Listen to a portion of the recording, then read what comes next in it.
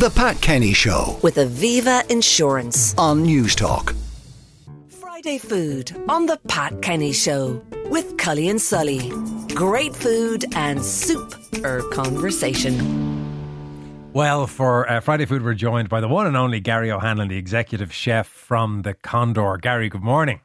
Morning, Anton. How are you? I'm very good. You're going to do a recipe that I have a long personal relationship with. Am I allowed to declare my interest in this recipe?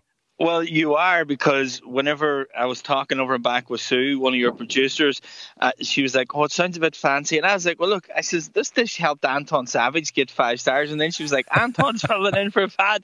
And I said, so in case you think it's the only thing I can cook, Anton, as well, I just want to declare that I had no idea it was going to be you I was talking to. So, yeah, why not throw it out there? I have to say, I'm a big fan of it, because I, many years ago, spent a day working, I was going to say with you, but for is probably a better term. But one of the things I witnessed while hiding in the corner was this recipe getting cooked, and I then nicked it for the restaurant, and it went down fierce well. So it is fancy, but it's very good. Walk us through it, Gary.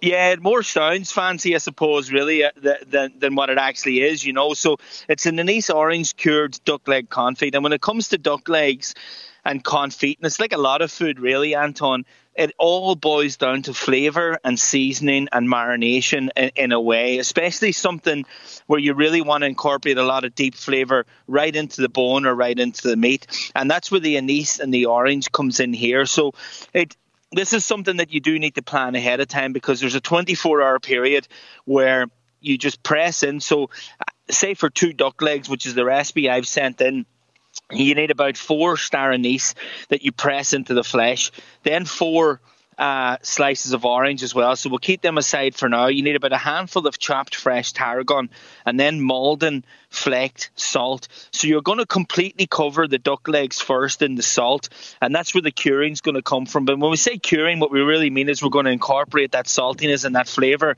which it needs a 24 hours to really penetrate into the duck. So salt first. Press in then 2 star anise into the flesh part, not the skin part, the flesh part of the duck. Then you're going to sandwich each duck leg between 2 slices of orange, and obviously a little sprinkle of fresh tarragon around them as well. Wrap them up and clean for them, leave them in the fridge for 24 hours. And then you're going to melt down some duck fat, probably about a kilo of duck fat. And if you use a smaller pot, you'll need less fat if you keep them together. You know what I mean? The wider your oven dish is, the more fat you need, because the duck legs need to be submerged. And you preheat an oven to 150. Add in about a whole bulb of garlic, so about 6, 7, 8 cloves of garlic.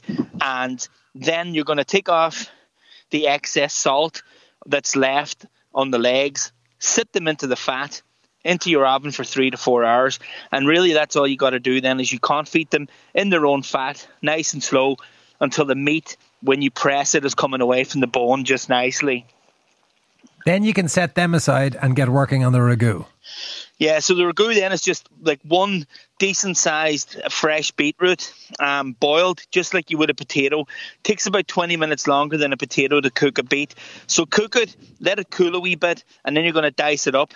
A couple of mushrooms, maybe 4 or 5 mushrooms, ideally chestnut mushrooms, the brown ones, creminis they might be known as, or chestnuts as we call them. And you're going to saute the mushroom. And you're going to add in the beetroot, season it with salt and white pepper. Then you're going to deglaze that with about 60 mils of Bristol cream sherry. And I'm adamant that it has to be Bristol cream sherry. Any other sherry I've tried doesn't make the sauce as nice. So Bristol cream sherry, deglaze with that.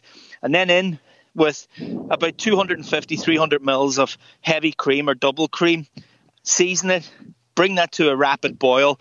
And you keep letting that reduce down until it thickens to the desired consistency. And then you can add another little tiny sprinkling of fresh tarragon at the very end to that. Adjust your seasoning, and you just basically spoon the ragu between a couple of plates. Set on your duck legs. Now the duck leg as well, you can add a little bit of honey to the skin, put it under a salamander, get it crispy. Now hang on for a minute, Gary. You've gone fierce chefy there. To a lot of people that'll be a lizard. What's a salamander?